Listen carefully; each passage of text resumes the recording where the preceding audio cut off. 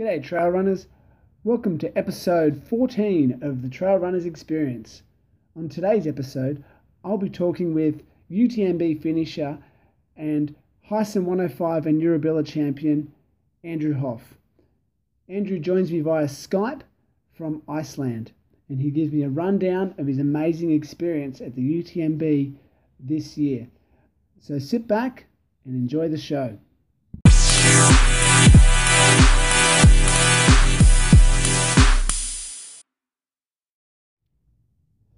Okay, so here we are. I'm sitting down with Andrew Hoff. It's pronounced Hoff, I think.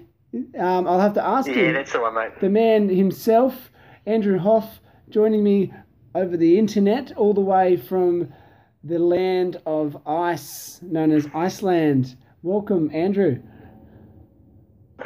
Hey, thanks, Dan. It's great to talk to you, mate. Yeah. So you're in Iceland right now, and you're enjoying the trip. Yeah, absolutely. It's obviously just finishing UTMB. It's nice just having some downtime with my family, and yeah, Iceland's just an incredible place to explore. So having a really good time. Yeah, that's amazing. What a great way to relax after a huge race, hey. So yeah. And you're before we jump into your UTMB story, you've just for people who don't know, you're a Adelaide-based runner. Do you want to just give us a little bit of background about where your running has come from in the last few years, perhaps, or further? Yeah, sure. I suppose I've run for a little while. I did some road running and done a couple of marathons when I lived back in London back in 2007 and 2008. Just done a bit of road running for a while. And then I'd always heard about Eurobilla back home, and then when we came back from our last trip overseas 4 years ago, I thought, right, I'm finally going to give this Eurobilla a try, and I want to try and see how these ultra marathons go. So, yeah, 4 years ago I did my first Eurobilla, and just that hurt like anything, but I just fell in love with the people and the trails and the distance and the challenge, and from there just... I kept saying to Lara, my wife, just, one more race, honey, let's keep stepping it up and having a look. And the more you talk to people, the more you find out these awesome races, and you just want to, keep trying them and checking them out and raising the distance and the bar a little bit on yourself.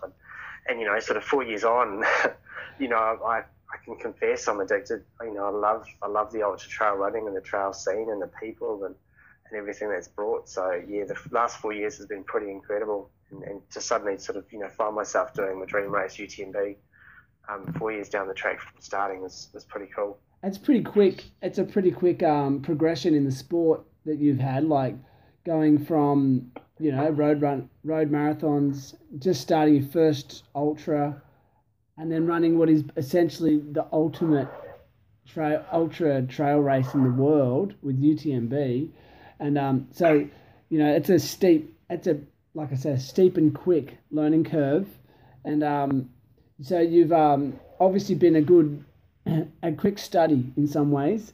Have you always so you said you're a bit of a runner. Did you do any other sports prior to running? Did you have a sporting background? I grew up playing tennis, and so I grew up playing a lot of tennis until I was about 15, and did a little bit of running at school. But after that, no, my life took a different turn, and I just did weights and gym for a while, and then took up a very social side of life. So I dropped away doing a lot of exercise, and there was a lot of partying and drinking and things like that. But slowly that all changed. That's good. No, look, I think that's a pretty normal thing that a lot of people go through in their life. I was also a bit of...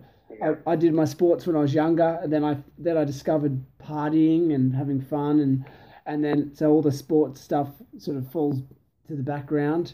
But then it's not till you get a bit older that it gets a bit more, I guess you either make good choices or bad choices as you get older, and so obviously you've made some good choices, But the weight stuff, I did actually, I think I saw a picture of you as a weight back in the day when you used to do some weights, and you were quite a chunky man in terms. You had some good. Yeah, I think when I look back, I've always, I was always a skinny kid, so it was like I hated being skinny, and so I suppose that was this early sign that I kind of get addicted to things where I put everything into it. So I went from being a 70 kilo kid to almost 100 kilos, and I just was just doing weights, and so I've kind of got obsessed with that, and then then it just slowly shifted to running. I suppose when I realised that being big and muscly was one thing, but I wasn't flexible, I wasn't fit, I wasn't healthy, I didn't have that balance of life. Yeah. And so running came naturally then. Yeah, I was just going to say, just from like a physiological point of view, do you think that like having the that background of weightlifting and being strong, and even though you were big and you've obviously had to slim down, do you think that strength has really carried through into your running in some way? Not so much maybe the physical, like the muscle attributes. Maybe some of that has, but it was more the training and what they did mentally. Like to get the muscle growth that I needed, I knew you needed to push hard. You had to go into the pain zone. You had to push those last 1 or 2 reps out. So it's kind of like training for running. If you really want to make that growth, you've really got to push yourself beyond your comfort, and that's where you can make the greatest gains. In a safe way as well, as long as your technique and all that sort of stuff is good. So I think that was probably some big takeaways from doing the weight stuff early on. Yeah, oh, that's excellent. Yeah, so definitely a focused individual. So coming forward into your running, and you're preparing for ultras and stuff, and I've followed you. I mean, I've known you. I think I may have met you around the time you did your first Eurobilla, and I think I had a few chats with you along the way, and we sort of got, and like many relationships, we just sort of built up from one race to the next. Hey, yeah. you sort of see someone after, and you get to know them that way, and that's the beautiful thing about the trail running sport. I think is it's just easier to make friends that way. But your training, you've jumped into some pretty serious training over the last couple of years, and you've been training under Brendan Davies from Up Coaching. Tell me about that experience. Yeah. Well, basically, when I first started getting into, I did my first Eurobilla, and then when I came back home, there's 2 people I knew who were really good at ultras, and one was Deej. And, so I said, right, when I get back, I've got to get in touch with Deej and learn a lot from Deej. And I spent a lot of time with Deej, and I crewed for him at Hyson 105 that year after I did Eurobilla. And Deej was getting coached by Brendan. And Deej had an incredible run. And he was so strong, and he raved about the benefits of coaching with Brendan. And I thought, right, if I'm going to do this, I want to get the right guidance so I don't overtrain and I do things smartly, because I've done things in the past, even with weight training, where you're not doing the right training. You can do that for months on end, and you're not really getting all the benefits from the time you put in. So that, long story short, I spoke to Brendan, and he had space, and I started working with him from there. So that was, we've been together, sounds like a relationship for over 3 years now, 3.5 years, and it's, we know each other really well, and it's been going great. Yeah. I think it's funny you say it's a bit like a relationship. I mean, it absolutely is like a relationship, a coach and a runner. Yeah. Because, I mean, as a coach myself, one of the things that I didn't expect when I went into coaching was you're dealing with a lot of the emotional side of the athlete as well, and absolutely, the highs and lows of training. It's not all peaches and cream for the athlete, because so sometimes you probably have those low points, and as Brendan's helped you through a lot of that time, I imagine. Not that you seem like the kind of person that has a lot of lows. You're optimistic and everything, but how has Brendan helped you in that regard? I think it's good, like you said, during the training and stuff, Brendan generally knows if he sets me something, I'm going to smash it out, and it's more come race time, and it's building up those mental strategies and stuff as well come race time, and how to deal with those challenging moments. Yeah. But, he knows me now, he knows how he can push me, he knows when I probably need to back off from the training because I might be pushing too hard and, starting to build up some residual fatigue and things like that, but it's just he seems to be able to know when to slowly build me up for races, when I need to back off a little bit. But generally going into races as well, it's knowing my strengths and probably knowing when I'm going to need that extra little nudge, when I'm getting into those low points. Yeah, no, I spoke to Brendan, and he's a pretty insightful man. Like, he definitely knows how to articulate what he wants, I think, very clearly, and so I think you did well there. And yeah, I've got a lot of respect for him, not just as an athlete, but as a coach. And I mean, he just busted out Yeah, a pretty decent time at the World 100K yeah, Championships. You know, just over seven yeah, hours. You know, phenomenal running. But yeah. yeah. So He inspire, you know what I mean. He still inspires me as a runner because he's still just at the top of his game, and you know, and he spreads himself across whether it's a 5K park run or 100K road or 170K, you know, mountain race. He yeah, just does them all, and he does, you know, so competitive at all levels. And that's probably one thing he's tried to rub off on me is not to try and diversify yourself a little bit. Like Brendan's still really big on doing speed training and tempo and stuff like that, even though we might be doing mountain races, and that's really helped me as well on the ultra running, I think. And so a lot of his philosophies have obviously come through in how he trains me, and I think it's definitely paid dividends and stuff, you know. yeah. Well, I noticed. I mean, I was going to say this before, but I got sidetracked. You're in your training. I follow you on Strava, and like all good coaches, I pick people's Strava apart in a positive way because I like, it's there in the public domain, and I like to learn. As a Yeah, coach, I learn from other athletes and other coaches, and it's not, and yeah, one of the things that I really have always been interested in that you do. I mean, training for a race like UTMB, you've obviously had to do quite a lot of elevation, and but you also do a lot of flat running, and a lot of people, when I tell them about yeah. running flat, they think it's a waste of time. And can you give us some insight into your flat running and how it prepared you for UTMB? I know because you live in like the flattest part of Adelaide, don't you? You live down by the water there somewhere. I know.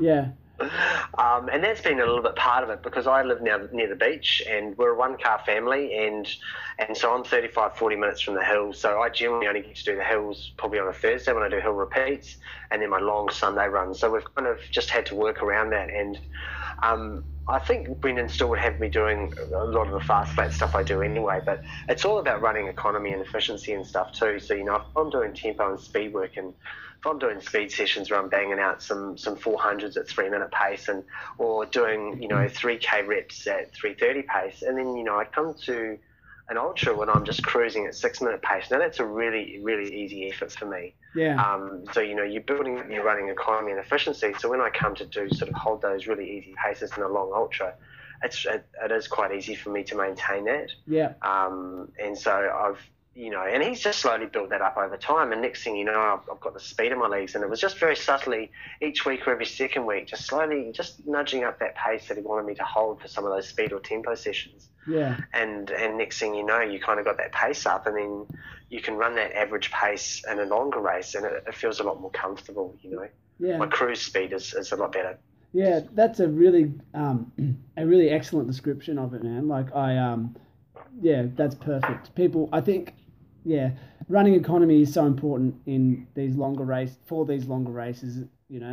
As you say, you want to be able to sit back and just cruise because you've got so. Absolutely. I mean, the biggest challenge. Oh, okay. What would you say is the biggest challenge in this race? Something like UTMB. Is it the distance, or is it the elevation, or is it the time? I mean, obviously, it's the time you're on your feet.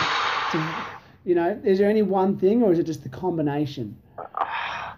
It's a combination, like for some people, they're out there for a long time. You're talking, some people are 35 to 46 hours, and that's a long time out on feet. You've got 2 nights potentially, so that's sleep deprivation and stuff once you're going into that second night more so. It is, the distance, 171 k's is a long way. 10,000 metres of climbing, that is a lot of climbing. I think for me, the climbing, if you've conditioned yourself well enough, and there's a lot of, if you've conditioned yourself well enough and paced yourself well enough and running efficiently, then probably the climbing is less of an issue, with the climbing and descending. But it comes back to how well you've prepared yourself, I think. Yeah, If you've prepared yourself well, and I felt like I had prepared myself well, so I felt relaxed going into it. But the distance. But the thing is, with the distance, anything can happen. So no matter how strong and fit you think, a lot can happen over 171 k's in that time on feet. A number of different problems can arise, whether it's nutrition issues, whether it's other little niggles, or just general fatigue. And so you've just got to be able to manage through those things. yeah. That no, that's really interesting. So I was just going to say, with that, right now. I'm actually looking at a map of the of your race, UTMB, and it's Yeah. it's off the race website. And so I was hoping you could sort of take us through a little bit of the race. So it starts in Chamonix in France, and then you work your way around, Yep. and you cross the border into where you cross into another country. We crossed into Italy. Italy, yeah, and then you cross back into Switzerland. And then we crossed into Switzerland, and then obviously then towards the end we crossed back into France to finish back in Chamonix as well. So yeah, it sounds pretty crazy running through 3 countries, but it's around the Mount Blanc Massif. So that massif actually obviously just crosses through the 3 countries, which are all really close together. Yeah. And it's pretty fascinating. It's an incredible trail. Tell us about the race atmosphere at the start, and how it all went down. The race atmosphere was just, you see, for a lot of people who've seen the video clips and stuff, the race atmosphere just looks crazy, and it was. This year, originally we weren't supposed to have rain, but then suddenly the weather changed and it was raining at the start. And normally we got there about an hour and a half before the start, and we're expecting there to be so many people. We've heard the rumours that, a lot of people turn up hours before, they want to get a good start, and so you're left there for ages. No one must have turned up that early because of the weather, so we were actually really close to the elites and right near the start, which is great. Oh, good. And yeah, really stoked for that, because we thought we were just going to be basically walking the first 10 minutes as we sort of, got through all the crowds. But despite the weather, the atmosphere that they create there, all the supporters, all the locals and everyone, and, they're playing the music and talking the elites through as they come up to the start line, and then they have this dude on the electric guitar just right above us, just jamming out, just this major song just before the start. So, and then it starts, and you're just going through the streets of Chamonix, and there's just people everywhere just cheering and hollering, and kids high-fiving, and you've actually got that for the first sort of K or 2, and then it thins out. But, there's people, quite a lot of the parts for the first sort of 20K in different areas that are just, cheering you on and high-fiving you, and it's just an incredible atmosphere.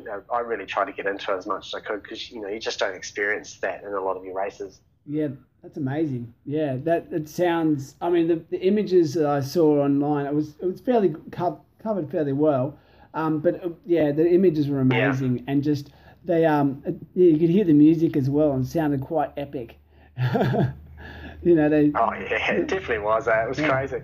Yeah. So you've got if you, I really wouldn't mind going through a little bit of a breakdown of the race. I don't know if you mind doing that with us. Yeah. So just because yes. One of the things that I really enjoyed is on the run tracker, we could track your progress in real time and at each aid station, and that was very exciting. And and then at certain aid stations, there was the live feed of you, so we could see you running through. Yeah, it was really cool. And especially early on, because it starts late in the evening too, doesn't it? It starts at 6 o'clock at night. Is that right? Yeah, that's right. Yeah, that's right. That must be a bit of an unusual thing, so you have no choice but to run through the night.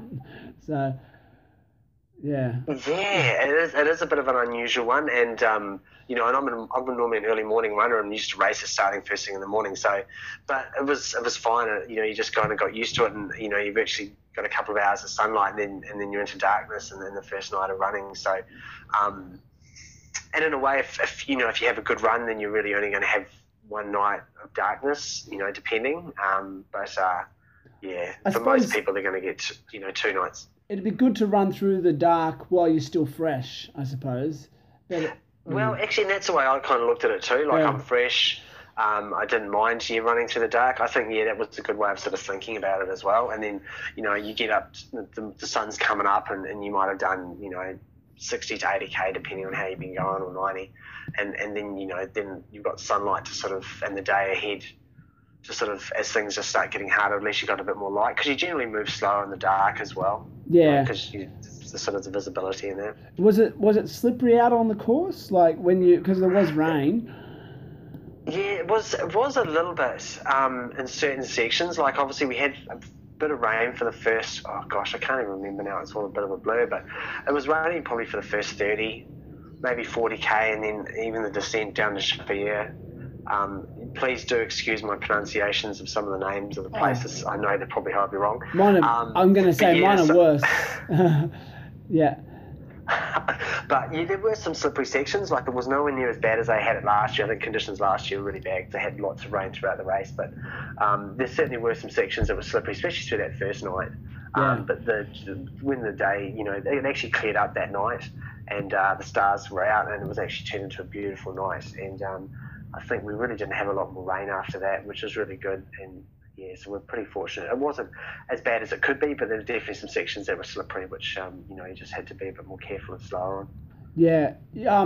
I mean, you've trained a lot with. I mean, I said you trained on the flat, but you also did a lot of elevation training. And do you feel like you had enough elevation under your belt? Absolutely. Like I going into this, I felt really strong with the climbing. I was more concerned about the descending, just the impact of 10,000 meters on your quads if you weren't running efficiently, Yeah. But I had no concerns about the climbing. I think I'd done enough, for all of the climbing, you're pretty much power hiking. But like everything, you got to sort of, for me, it's about moving with purpose. So you can just cruise, but you're not making good time. So it's just hiking with good purpose and hiking strongly up those really steep climbs. And I felt those were probably okay. I had some issues later in the race where they weren't okay, but yeah. We can get to that later. Yeah, absolutely. So I'm just looking at the your elevation profile. So your first sort of reasonable climb was, you're looking at, started at only about 10 kilometres into the race. And so, yeah. But it was by no means the biggest climb. And again, I mean, pronunciation is definitely not one of my strong points. But what was sort of the more difficult climbs of the race? Like, obviously later on, you're getting up over 2,500 meters, aren't you? So, yeah. And I suppose it's, some of the early ones, most of the climbs, had some pretty steep parts to them, but they weren't as bad as I thought some of them were going to be. But, you've got the one, Col, the second major climb, that's the longest sort of climb, Col Bohemia or something like that. Yeah. It's quite gradual at the start, quite steep, but that wasn't too bad because that's only a second major climb. It's probably ones a little bit later, like after Courmayeur at 80 k's, you've got the climb out of there to Bertoni. That's short and steep, but then you've got another big climb after that up to Col Fleuret, and that's one of the highest points. And I think you're coming up to maybe 100 k's in the race. Yeah, and for most people, it's sunrise and it's a new day and it's 100 k's in, and that can pinch a little bit. Yeah. But I really think the ones that really naturally impact people are the two or three last big climbs of the race. You're 130 k's in, you're tired, you've been on your feet for a while, and those last three climbs can still be pretty steep. And if your legs aren't in good shape, then it's going to be pretty tough going. And that's coming into, was it like Champex, is it? Or Champex Lac? Yeah, Champalac, Champalac at 123. For me, I was always kind of thinking that was where the race began. I wanted to make sure I got to Champalac in a pretty decent state because I think that's where most people start falling apart. And those last three climbs kill them and they lose a lot of time and a lot of positions. So, I wanted to make sure I got there feeling pretty good. That is interesting you say that, because watching your progress through the race is you basically were just picking away. I think you were a bit of a hunter during the race, because early on I saw that you were about 100 sitting in about 100 and something place, and which is still amazing. But you just, through the attrition rate and just probably your steadiness, you were just plugging away. And I think later in the race you definitely pulled away at a few more people. So, and you got you in 60th or something, wasn't it? 60th place. Yeah, 60th in the end, eh? Yeah. So that I think that strategy worked for you then, by the sounds of it. That's pretty awesome. It did. I was sort of hoping to get to. I was sort of just hoping to cruise to Champalac and then really dig it in and really start increasing my positions from there. So, but that didn't happen. I had some issues, so I actually started going backwards a little bit, and then on the last final climb I started getting overtaken because I was having some trouble. So Okay.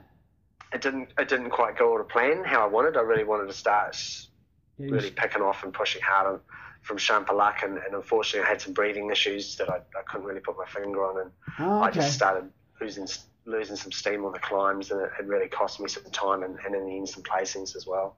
Was the breathing issue, do you think it had something to do with the elevation or perhaps just Well, pure I fatigue? generally don't. I don't know. I talked about it with Brendan afterwards, and I was trying to put my finger on it. It was really. I felt like I was an asthmatic, and I've never been an asthmatic. I don't know what that feels like, but no, I just couldn't catch my breath, and this was even on some flats. I was just heaving, and it was an Yeah. easy effort. So I should have been conversation talking, but and then I had the two last really big climbs, and I was just puffing, and I just could not catch my breath, and it was really frustrating because the legs still felt strong, and I just couldn't work out what was going wrong, and why I was feeling that way. So I couldn't power up those climbs like I wanted to. That's when I wanted to be picking off people and really charging, and I wasn't. I was getting picked off on the last climb and having just to watch people go past me. Well, obviously not too many people went past you, but I mean, yeah, I can imagine for your plan, I think generally worked well, Yeah. like generally. But It, yeah, it did. It did. The intention was there, and I think Lara and Brendan probably tell me to be a bit more easy on myself. But a 170k race, the chances of having, and Brendan's told me this many times, the perfect race and everything going to plan is so slim. There's always often challenges that come up, and it's how we adapt to those challenges. And this was just something that I hadn't experienced before, and it kind of threw me off a bit. And yeah, but still just tried to manage it as best I could and try and stay positive, which I'm not sure how well I did, but I think I did okay at times. oh, Other times, the mind is such a big factor out there that if you absolutely. lose control of that, then you lose control of your race. Yeah, absolutely. It sounds like you had just some respiratory fatigue, which is something that they've been Yeah, doing a lot more research into. And just your lungs get tired, because just from being yeah, worked for so long. And so people don't really think about that so often in races anymore. I mean, oh, at all. So it's because it's a new thing. Everyone thinks, oh, my legs are tired. I'm generally fatigued, but your lungs and your chest is doing a lot of work. So it's something. yeah. I don't know.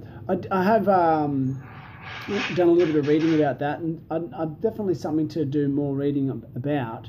But yeah, so I mean, it's good that you were able to at least keep it together enough to finish still in a pretty damn good spot. Um, so I was just going to ask you about the with the live feed. I wasn't on the live feed. There's a great video of you on YouTube, Facebook. I think Lara, your wife, was filming as you came into one of the aid stations, and it was a Oh, beautiful little yeah. video. And you saw your wife and your daughter for the first time in probably ages. Tell us about that, because it looked like it was just a good moment, a great moment. Oh, it is, and I get pretty emotional, and I love my wife and my baby girl, and my emotions. Well, I think a lot of us runners do. Probably it gets heightened when you're doing, you're pushing yourself in these extreme events, and just seeing them when I hadn't seen them all night, and I was probably that was coming to Champalak, and I'd started having these breathing issues, and I was like, oh, honey, this is not where I wanted to be, but she was my rock, and she Yeah, just said, Andrew, I love you. You're doing well. You're doing strong, and you keep yeah, doing this. You know what to do out there, and it's just it means so much to see them because you sacrifice and they sacrifice so much in your pursuit of your dreams and your goals, yeah, and and that's why it's important for me to give everything out there. Even when things get tough, I didn't sacrifice all that time with them and train hard yeah, to give up as soon as it starts getting a little bit difficult. That's the nature of our sport, and exactly. you just gotta, you just No, gotta, and but you still need reminding. No matter how many times you go on with strategies to deal with those moments, the mind is powerful, and you need reminding. No, you can do this, and just having a loved one support you through that is really important yeah, I think in a couple of years, your daughter is going to grow up and look at all your achievements and videos like that one of you coming into that aid station. She's going to look at that and realize how much you love her, and how much you loved her Oh then. And yeah, it's so like it is. Look, I'm an emotional runner. When I am in a race, I wear it on my sleeve. Wear my heart on my yeah, sleeve, and I think you know, it's one of the beautiful things about the sport, especially when things get hard. And I mean, and it's something like that can really lift your spirits. You know, I've seen my kids in races and stuff, and Yeah. and it just absolutely lifts you. And in no other, not you can get all the high fives from volunteers, and that's awesome. But I mean, when it's your own flesh and blood out there cheering for you, it's pretty special. So Oh, it is, mate. It really is. I feel pretty emotional just thinking about it. But yeah, it is. It yeah, means a lot. yeah, you probably, and then so you got through that difficult phase, that part, and then when did you know the race was sort of like you were going to get it? I mean, obviously you knew you were going to get it done, but there's always that doubt. But at what point did you know, okay, this race is almost done? You know, and how did that feel? Like to know that it was almost done and dusted, and It's funny, I suppose one thing I started to do over the last couple of years is really not celebrate until I'm across that line. yeah, Eurobilla last year, it wasn't until I crossed that line, and UTMB, it was like, because we still had quite a technical descent and it had gone dark, and you're fatigued and you're just trying to think, right, focus, I've lost some places, can I make some up on this descent? And don't fall over on these roots and these rocks, and bust yourself, 3 kilometers before the finish or whatever. So you're still really focused, and it was like, right, just keep moving. And then suddenly you just pop out into the streets, and then someone's like, you're only a K away, or, it's coming close and you can hear the crowds. And then you start thinking, wow, this is close, this is real. But it's almost surreal as well. You're like, is this really happening? And then it's not till you're around the corner. And, for me, I was lucky. It was probably about 9:30 at night when I was coming in. So there was heaps of people still around the city cheering people on. cool. And then just the roars start coming up and you're like, wow. And, I was feeling like shit. I was pretty exhausted. And Yeah. it just lifts you up and you just think, oh, my gosh, I'm going to see my girls. I'm just about to finish this. And just the crowd. And, you might have seen the video of me coming to the finish. Yeah. It just lifts you.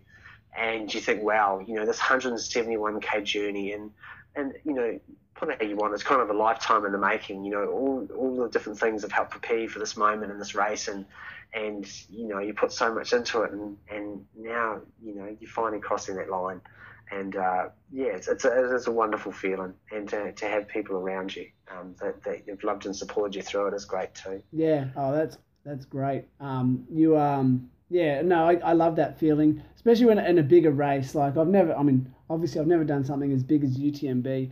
The closest I can equate it to was my first marathon back when I did the Sydney Marathon a number of years ago, and the way the race is set up, you come through the Circular Quay in Sydney, and you come through, and it's quite crowded, and you're running through a fairly narrow passage, and it's just people on either side of you, and it was a similar kind of situation. The last sort of 2 kilometers or maybe kilometer, just people everywhere, and I remember I went from feeling like crap to feeling like a rock star, and I was just running down the passage, high fiving everybody. And it's like you said, it's a great feeling. It just lifts you up, and not that you need to feel like a rock star, but for that moment, you just feel like, wow, I feel really special. And I feel like I've done something great, and just that energy. Energy it's uplifting, and that positive energy from everyone is just a great way to finish. A challenging race, whatever it is. It's the culmination of all those 4 a.m. starts to training runs, and like remembering all that, and I know you've had plenty of those kinds of starts, like oh yeah. And if you did that in isolation, if there wasn't an end goal in mind, you would have to be seen as a crazy person to be getting up at 4 o'clock every morning to run through the mountains or run through the hills. Absolutely. Yeah. But no. Yeah. It's well, you got there and you did it, and now you've got UTMB under your belt, and lots of people didn't finish this year, and some of the best in the world, some of the most of the elite men, so many DNFs this year is insane. So you've got like Killian. It's crazy. Yeah. I was actually really disappointed to see so many DNFs in the men's. Like they I guess they were racing hard, some of them. And I know, I mean, Killian's the only one I think that had a legitimate excuse because he got stung by a bee. Yeah. And I know Tim Thompson, obviously, he had a fall, I believe, and cut up his leg. And I think they told him he had to stop at one point, or he needed to get flown out to get that properly seen to and stuff. Oh, wow. I saw Jim Wormsley at Champalak. I was running with this guy, and we got to the aid station, tapping on the shoulder. He goes, "Have you ever beaten Jim Wormsley in a race?" And he points behind me, and Jim Wormsley's sitting there, and I'm like, "No way." And so I knew, but I wasn't surprised. I know how Jim races, and he obviously goes hard. And I just thought, shit, he just pushed and he's blowing up again or something. But yeah, a lot of DNFs and both in the men's and the women's, and it was a real surprise when I finished the race to find out the carnage and stuff. But it's a tough distance, it's a tough race, and especially at the elite level, those guys are pushing themselves pretty hard. Yeah, I tell you, everyone here in Adelaide was just absolutely over the moon for your achievement. Like there's probably seriously you go out for a run and like you were like literally the talk of the town. And I know you should. I think everyone was behind you and were just so. I mean, obviously you could see it on Facebook, but here in the real in Adelaide on your home trails, people were just like, oh, how good did Andrew go? Oh my God, it's so good. And so that was. So you should be very proud of your accomplishment, mate, and know that you've got the city of Adelaide behind you. So I think that just reminds me of I felt welcomed. I'm a Kiwi imported into Adelaide, and everyone's made me feel welcome in the trail scene and the ultra scene right from the start. And I've fell in love with the community, and it means a lot to me. All the people that I've met over the last 4 or 5 years have meant so much to me, and I feel privileged to be part of that. And that everyone shares the trails with me and has been so supportive. I think we're all hopefully really supportive of each other on our journeys, our running journeys, and yeah. I've certainly felt that at the end. I thought about everyone when I was out there running too, and especially in those tough moments. And some of my good trail friends, I think, what would they say to me? And I knew everyone was supporting me, and it really did mean a lot. So it was good. Yeah. No, good on you, man. So the next question is: so you're on a big trip with your family. Oh, you're traveling the world for the next 12 months, right? And yeah, that's right. So can you just fill us in? So do you have a plan of attack, or are you just going to go wherever the wind blows you for the next 12 months? Well, we've kind of got a plan. We can only be in Europe for so many months on the tourist visa, so we've got a camper van that we've bought, and we're going to cruise around Europe for 2 or 3 months, pop into UK for Christmas and New Year, and then we're going to fly to Asia probably mid-January. I think that's basically when our time's probably going to run out.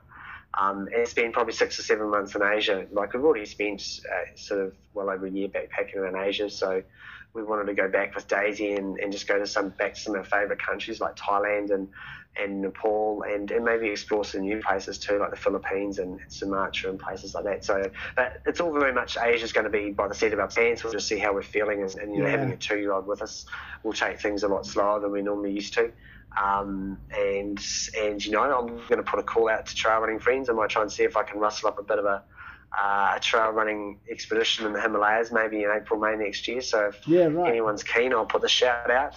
And but no racing plans for the next 11, 12 months. It's really just focused on family and enjoying running in the mountains and the trails as we're traveling, and then see what happens when we get back to Adelaide. There's always going to be things ticking around the back of my mind. Yeah. Well, make sure you stay fit enough. Don't enjoy all that all too many exotic foods and no, just kidding. I'm sure you'll stay plenty fit. I've put on probably 3 or 4 kilos just in the last week and a half since UTMB. I've just been shoveling everything and anything I can down my neck. Yeah, good. No, I will. I'll make sure I stay in shape. I love running and I love exercise and being healthy, so that'll go hand in hand with traveling as well. Yeah, absolutely amazing. Really amazing story. So really really proud of your accomplishment, and I'd like to be able to tell people that I know this guy that did UTMB and he's a legend. And it's really good. I mean, and plus all your other amazing running accomplishments over the last few years just been so impressive. Hyson, You've won Heisen, you've won Eurobilla, and not just the wins, it's just the way you conduct yourself on the trails, mate. So you're a credit to the community, and I won't keep you for too much longer. I really hope you have a nice time over there as a family, and be safe and enjoy all of that the world has to offer, and show that daughter of yours what the world has to offer. So it's pretty awesome, man. But before we go, I want to finish off with I do a little thing called the Fast Five, which I ask 5 questions, and you've got to give me your answer sort of in simple, short answers as much as you can, and I do the same 5 questions. Yeah, so I'll just go for it. So question 1, I think some of these questions might be a bit easy, but I'll say them anyway. Question 1. Do you prefer roads or trails?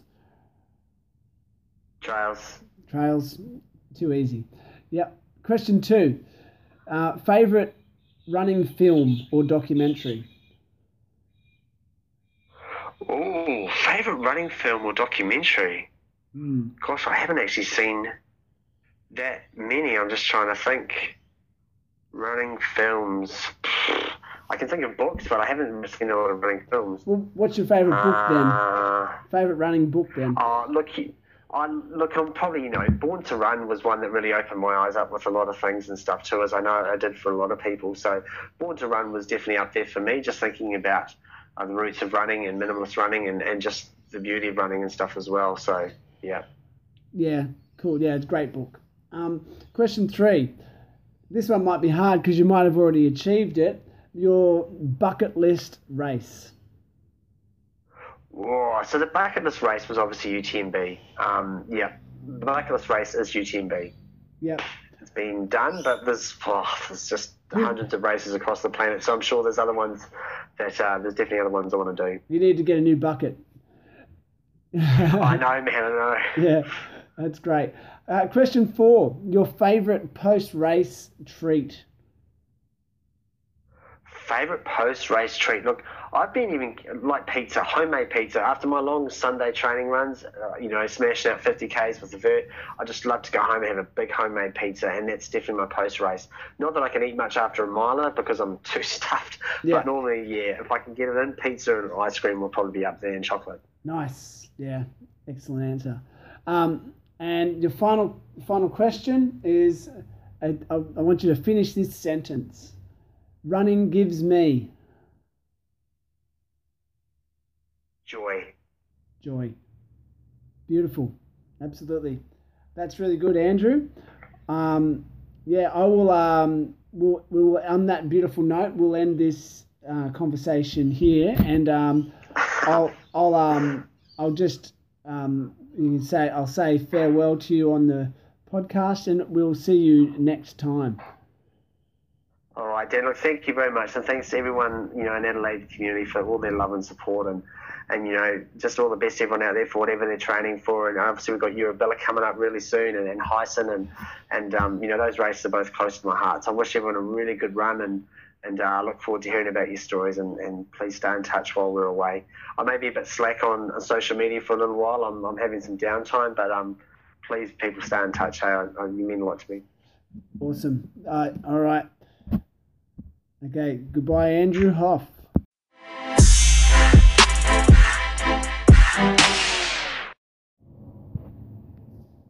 That brings us to the end of episode 14 of the Trail Runners Experience. I hope you enjoyed my conversation with Andrew Hoff as much as I did. If you did enjoy this episode, think about sharing it with your friends on social media. I'd really appreciate it, and it would help to get the podcast out to a bigger audience. So anyway, until next time, I'm Coach Daniel Ferrugia. See you later.